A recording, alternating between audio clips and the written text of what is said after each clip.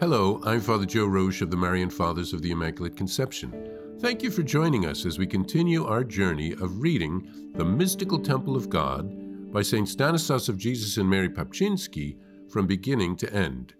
Today we take up from where we left off, beginning with chapter 11, part 2, pages 613 through 615. Chapter 11, The Preacher in the Mystical Temple, Part 2. Happy is the man who attends to this advocate and obeys him.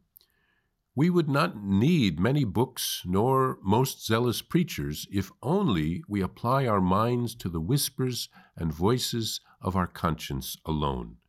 And we would then commit nothing evil, nothing disgraceful, and nothing abominable. But if committed, we would at once wash them out and return from our fall to grace with the God offended. On this point, one should listen to Bernard, who says, "I cannot hide my sins, since wherever I go, my conscience is with me, carrying with it whatever I have placed in it, whether good or bad. It preserves the deposit which it had received for keeping to the living and restored it to the dead. If I do evil, it is present. But if I appear to do good and then am praised, it is present. It is present to the living, it follows the dead. Everywhere it is my inseparable glory or confusion, in accordance with the quality of the deposit. Thus in my own home and from my own household, I have accusers, witnesses, judges, and tormentors. Conscience accuses me. Memory is the witness. Reason is the judge. Pleasure is the prison. Fear, the torturer. Delight, my torture." No, Cicero accused his veres as effectively as does conscience, and at the same time it convicts, condemns, and tortures the sinner with his bad deeds itself. Now this accuser is bound to us. Even the Roman sage acknowledged it when he said, "There is never any security in being hidden.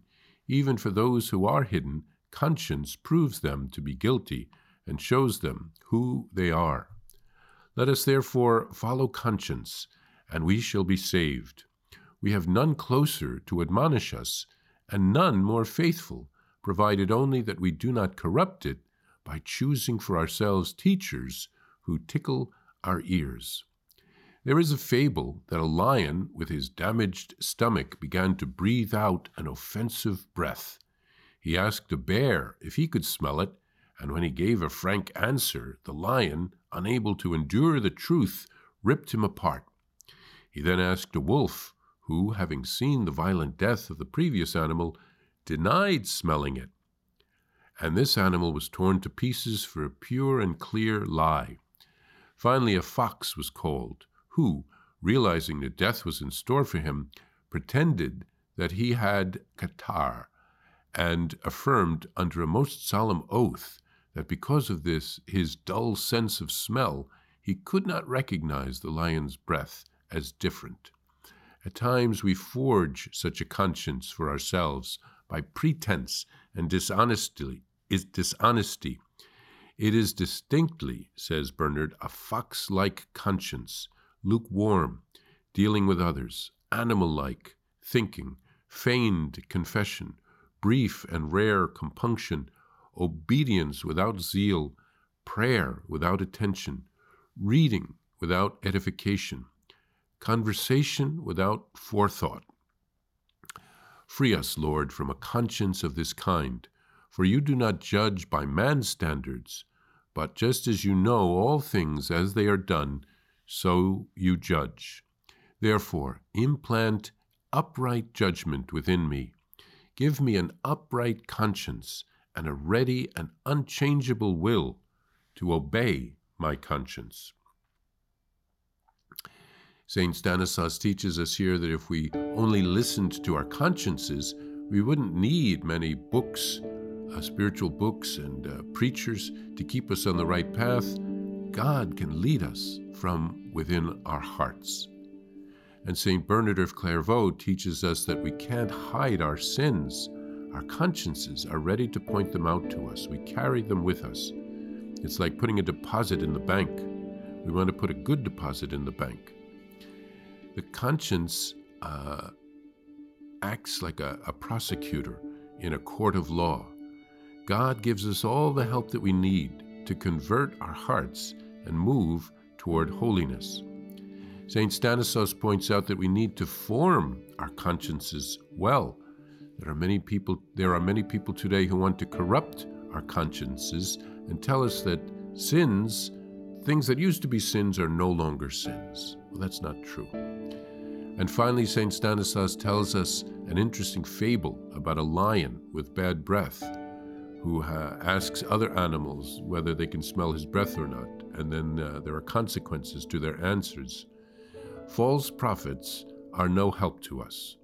We need a conscience that tells us the truth and moves us toward true conversion. There is a beautiful prayer at the end asking the Lord to form our consciences well. We want to get to heaven, so we need to hear the truth. The truth will set us free.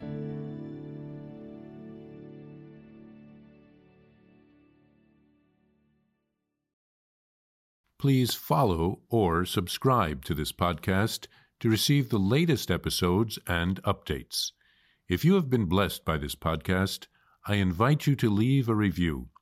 Reviews greatly improve our podcast ranking and will help spread this podcast to other people throughout the world.